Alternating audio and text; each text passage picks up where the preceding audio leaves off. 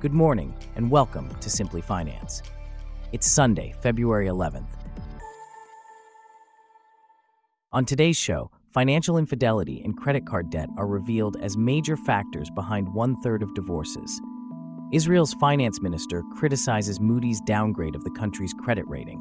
Plus, Nigeria is urged to regulate cryptocurrency to combat financial crimes. This coverage and more, up next. I'm David, and you're listening to Simply Finance.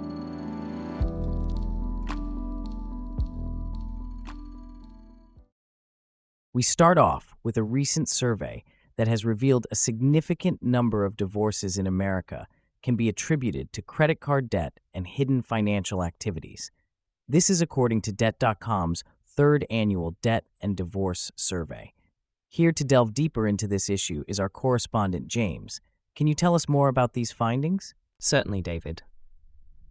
The Debt and Divorce Survey provides a comprehensive look into how debt influences separations. The survey found that a significant proportion of Americans who have gone through a divorce attribute their separation to credit card debt and hidden financial activities, often referred to as financial infidelity.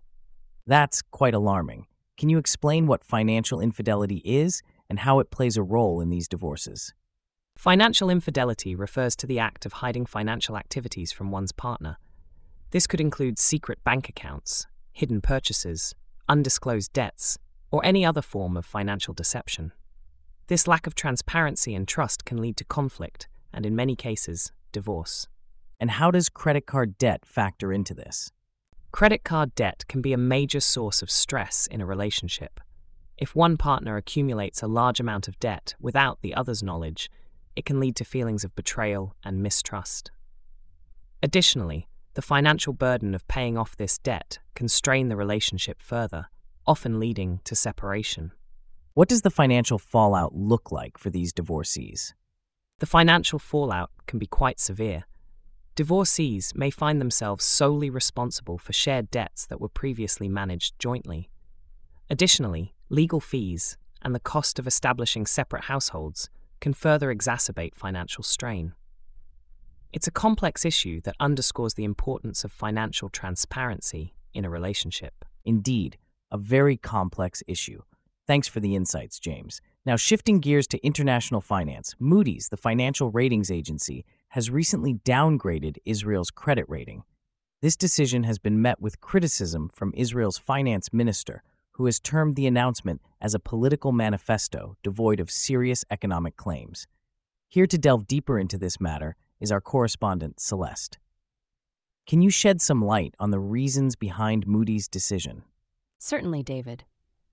Moody's decision to downgrade Israel's credit rating from A1 to A2 was primarily driven by the ongoing war in Gaza and the potential for a northern war with Hezbollah. These conflicts, according to Moody's, could negatively impact Israel's economy. This is the first time Moody's has lowered Israel's credit rating, which investors use to gauge the risk of investing in a global entity or government.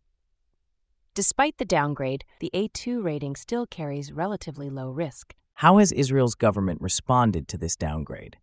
Israel's finance minister Bezalel Smotrich has strongly dismissed the decision, stating that it reflects a lack of confidence in Israel's security and national strength.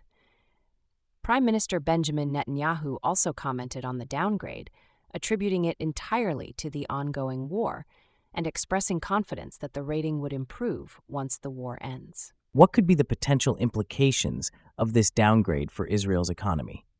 The downgrade could make it more difficult for the Israeli government to raise funds by selling bonds, according to Michel Straczynski, a professor of economics at the Hebrew University in Jerusalem and the former director of the research department at the Bank of Israel. The duration of the war could also play a significant role in determining the impact on the economy. While Israel's economy has recovered after previous wars with Hamas, the current war is much longer, leading to substantial military expenditures and workforce disruptions due to massive reservist call-ups.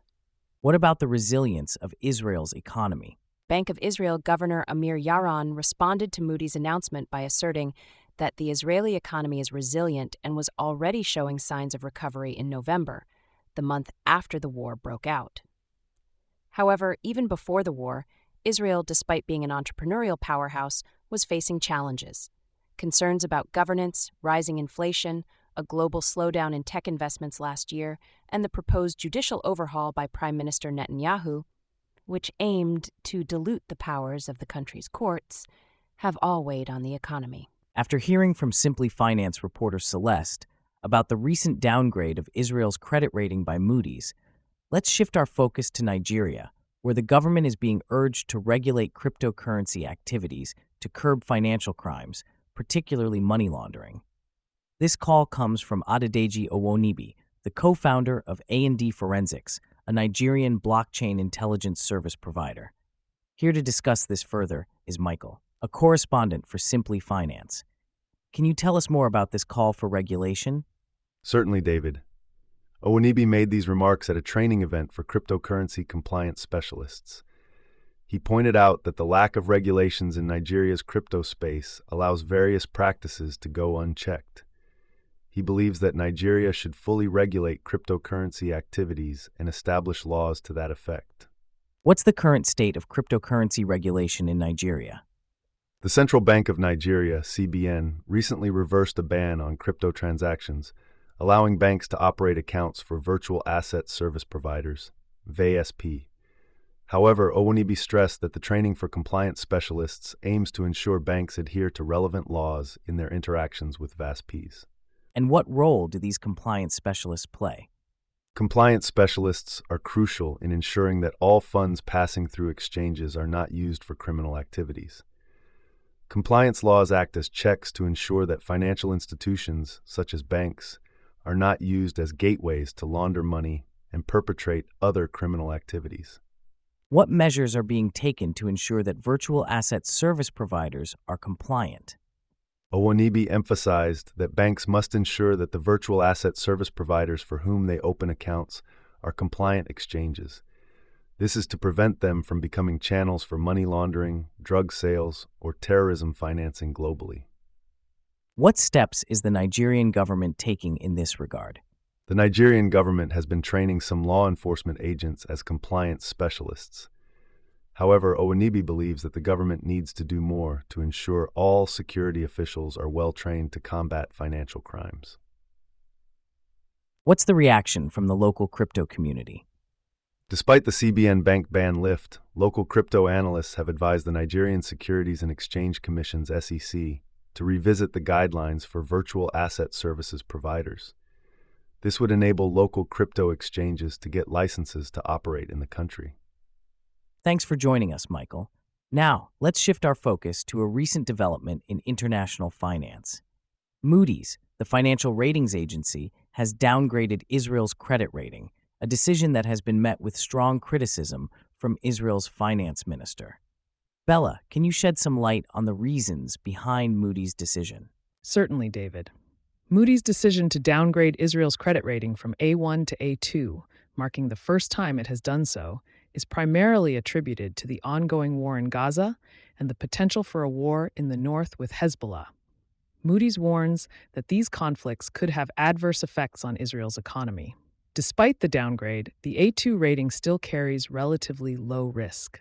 How has Israel's government responded to this downgrade? Finance Minister Bezalel Smotrich has strongly dismissed the decision, stating that it reflects a lack of confidence in Israel's security and national strength. Prime Minister Benjamin Netanyahu, on the other hand, has attributed the downgrade solely to the ongoing war, asserting that Israel's economy remains strong and the rating would improve once the war ends. What could be the potential implications of this downgrade for Israel's economy? The downgrade could make it more difficult for the Israeli government to raise money by selling bonds, according to Michelle Straczynski, a professor of economics at the Hebrew University in Jerusalem. The duration of the war will also play a significant role in determining the impact on the economy. While Israel's economy has rebounded after previous wars with Hamas, the current war is much longer, leading to huge military expenditures and massive call-ups of reservists, which strains the economy. What about the Bank of Israel's response to this? Bank of Israel, Governor Amir Yaron, responded to Moody's announcement by emphasizing the resilience of the Israeli economy. He pointed out that signs of recovery were already evident in November, the month after the war broke out. What were the economic conditions in Israel prior to the war? Even before the war, Israel, despite being an entrepreneurial powerhouse, was facing economic challenges. Concerns about governance, rising inflation, and a global slowdown in tech investments last year were already weighing on the economy. Prime Minister Benjamin Netanyahu's proposed judicial overhaul, which aimed to dilute the powers of the country's courts, also impacted the economy. How did Moody's view the proposed judicial overhaul? Moody's had expressed concerns that the plan could weaken Israel's investment climate. However, the report released on Friday praised the strong checks and balances that led to the shelving of the judicial overhaul in January. That was Simply Finance reporter Bella providing us with insights on the recent downgrade of Israel's credit rating by Moody's. And with that, we wrap up our stories for today. Thanks for listening to Simply Finance. We'll see you back here tomorrow.